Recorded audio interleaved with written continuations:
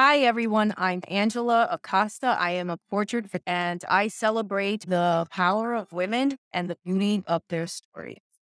This is a talk series called Diana Prince Lives Next Door. Through this series, I want to celebrate the women whose contributions make the world a better place. Here you will find inspiration, shared stories, interviews, and you may even learn something from a remarkable woman.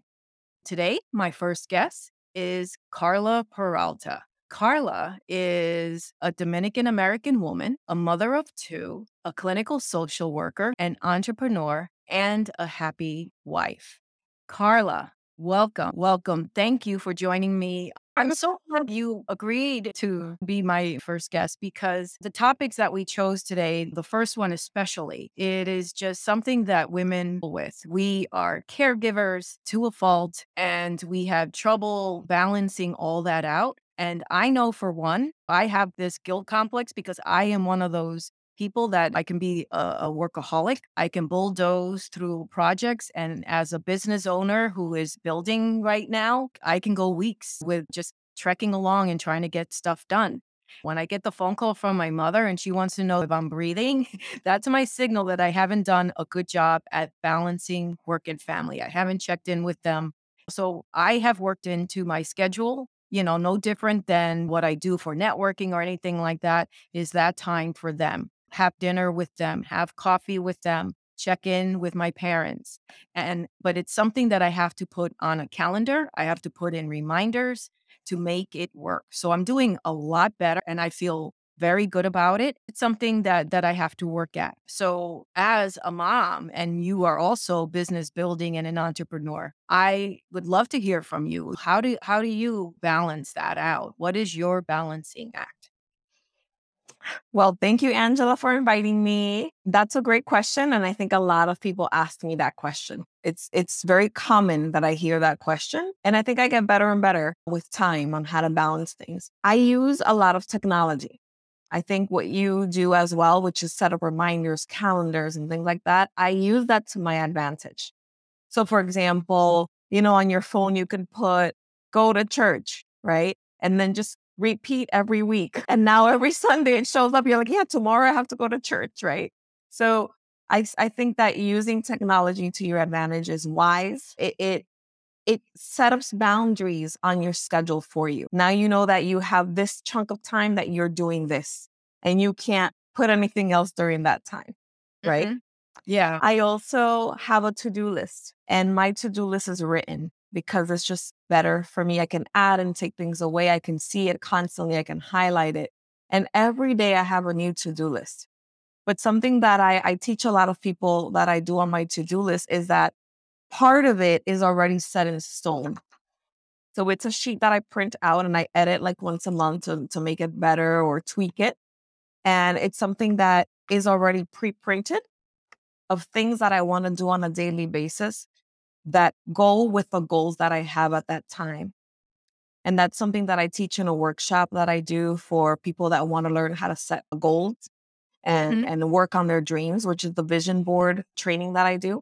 And then on that same sheet, depending on the day, I add what's going on that day. So for example, today was meet with Angela, right? Because we're meeting today. So that's something that I want to do.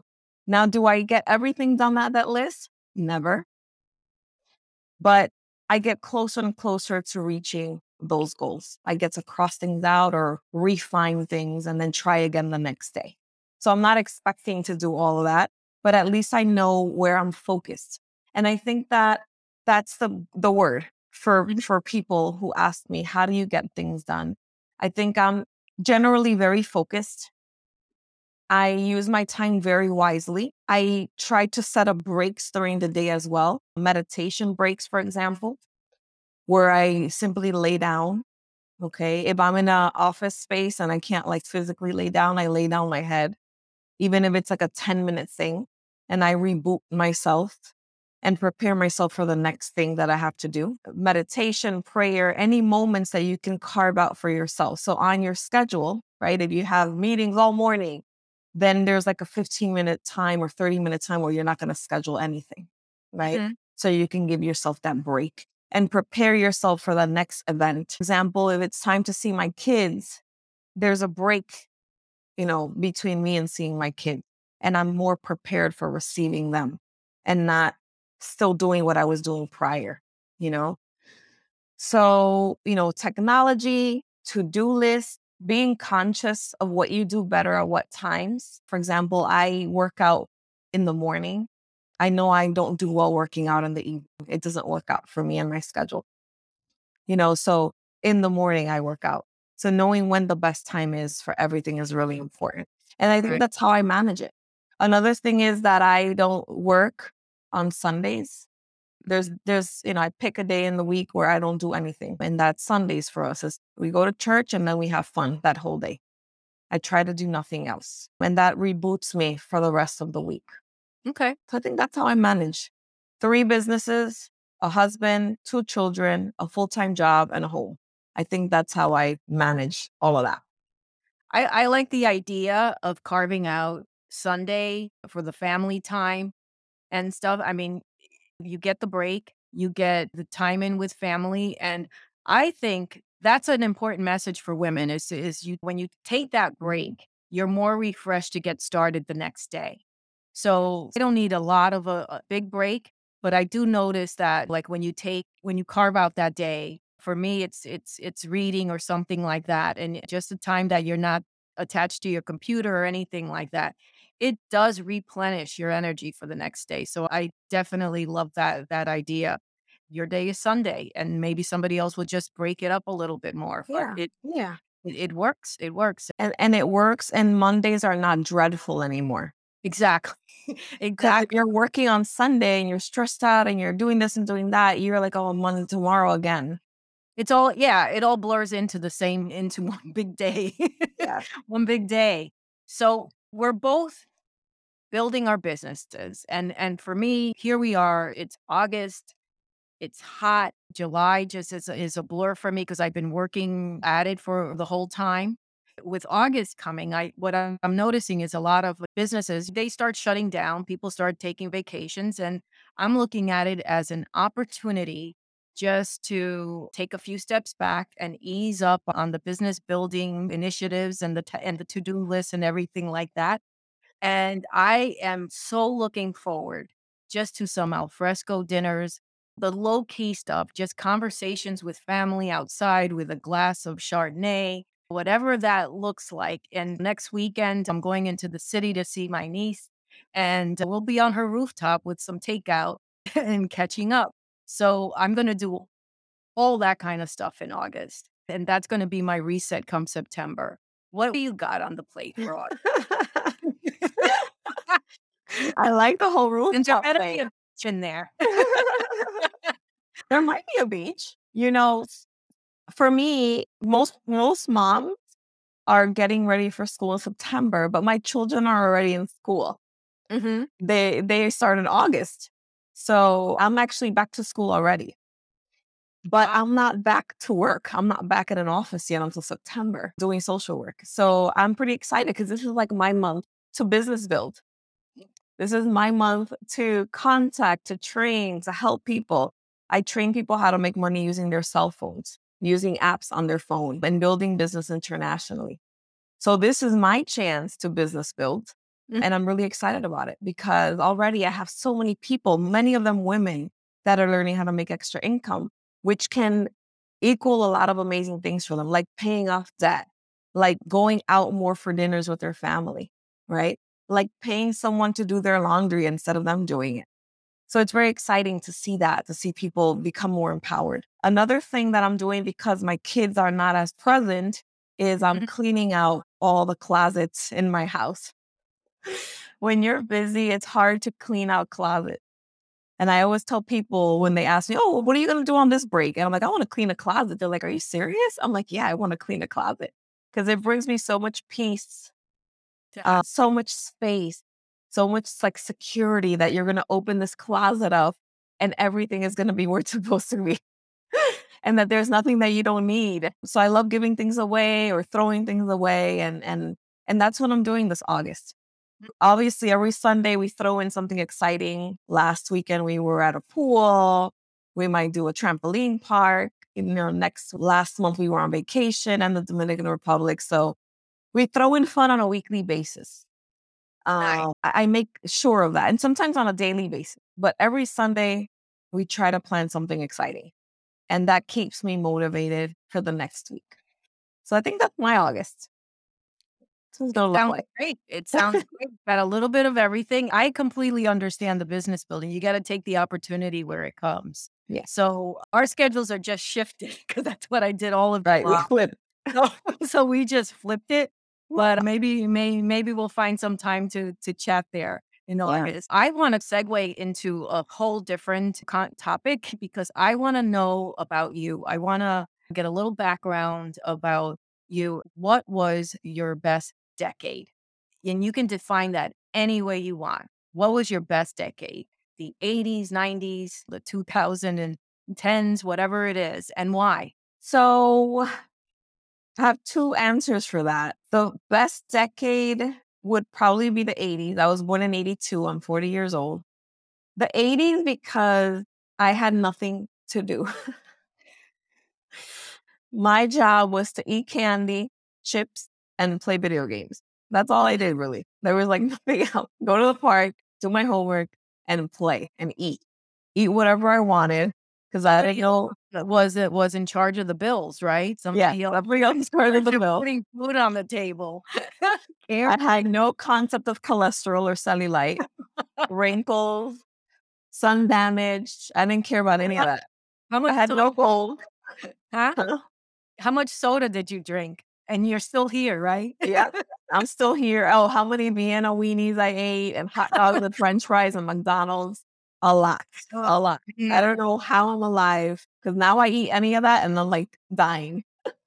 My stomach can't even process it anymore. But that was the time where under 10 years old, you're just like, oh, anything goes. Carefree.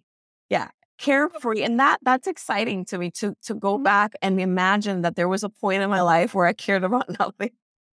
Like, it was like, it's amazing to be like, "Wow, one day I didn't care, because now I care," you know? I have a to-do list every day of my life, except Sundays. Sundays, it's like 2 things, Yeah. but that's a fun time to look back at. But then as you grow older, in my case, as life happens, as you hear a lot of stories, as you lose people, as a clinical social worker, you provide people with therapy consistently and you hear story after story after story after story, you start to realize, wait a minute, my favorite decade is today. Today. It's not even a decade. It's this 24-hour day is the best day of my life because it's all I have. And I don't know what I can do, what I can create today, how I can change somebody's life today, how I can impact something or someone today, and how I can take advantage of these moments that I have. So nowadays, I enjoy every day, and every day is great. I've even learned to enjoy the bad things, right? Because there's always something good to see in a bad situation. There's always something positive. Mhm. So I think that's changed in my life now, and I enjoyed high school. I loved it. I enjoyed college. I enjoyed my master's degree program. I enjoyed my first decade of work. I really, there's always something to go back to and say, wow, that was fun. That was exciting because there was always something cool happening in my life. And it's all part of who I am now. So I'm thankful for those moments. So that's a tricky question and answer. That's the fun That's one and the intellectual one. the carefreeness, the today. I am there with you on the today, and I'm definitely thankful that you chose to spend some time with me today because it is important. I for one cannot say that the 80s were my best. In the 80s, oh my god. Oh my god. I would say in my 20s, I was a ball of putty, and thankfully nothing permanent happened to me while it was in the 80s because I think I would have been married to the wrong guy, had 5 kids or something like that. My best decade was the 90s. And the reason I look at that decade for me It was when my transformation started just coming into fruition. I was finishing my bachelor's degree. It took me a long time to get through it. It was one of my biggest goals. I went to classes at night, and it was one of those times where I can actually feel that that education was now just seeping in. My confidence was better. I was just putting things in place at that time, making decisions very differently than those decisions that I made in my 20s, because I was a car wreck in my 20s. It's not no joke. It was just like, my God, like when I look back at that child, I want to talk to her. Like, come here. Yeah, come here. I want to slap her. But in my 90s, I just started making different decisions, and it started to just all come into place. I purchased my first house. I wanted a better life, and my confidence was building because of it. I was just fixing everything. And I was fucking hot too at the time. So let's just, I'm not from a sexy standpoint. I just knew also that I had a lot to offer in a relationship in my 20s, man. I could have married anybody. Like I said, I was like Gumby. I could have had no direction. I didn't know who I was or anything like that. I could have married anyone. In my 90s, I started looking, I knew who I wanted to marry. I wanted to marry somebody that shared the same goals as I had, that had the same ambition as I had. If you were a man that lived in your mama's basement, I would not give you the time of day. It wasn't because I was obnoxious. It was just, no, we're not going to be a good fit. That's it. I knew it. And so in my 90s, I look back at that and I could see that that's where I started building the woman that I am today. I do appreciate every day, every gray hair today. I appreciate this very moment that we're in right now, you and me, Karla. But the buck stopped here. I was undereducated. I realized that. And I carried that that could be a whole other talk for some other day, because I could go deep. I actually carried the shame of being undereducated. So what do you do with that? For me, go back to school and get your education. The other things is like I just wasn't getting anywhere. I my priority in my 20s was to party, and believe me, at a certain time, you look back and you're like, holy shit, I wasted 10 years. 10 years. We go fast. Yeah. And I had to make it up. But I started making it up, and I just started making tough decisions. And that meant going back to school. And that meant deciding to just do things differently. That took some learning. And the buck stopped with me. What life do you want to live? Is it this one or is it this one? And I chose the one I have right now, and it took work. Right. Yeah. Great. So Thank you. Yeah. It depends on our results, right? We yeah, decide, yeah, do we like our results or yeah. not? You got to look at the end game and know what Right. you want. Right. So we are at the end of our talk. For all of you out there who are listening in, I want you to consider these talks like little bonbons of inspiration with phenomenal women. Thank you, Angela. Bye, Karla. Bye.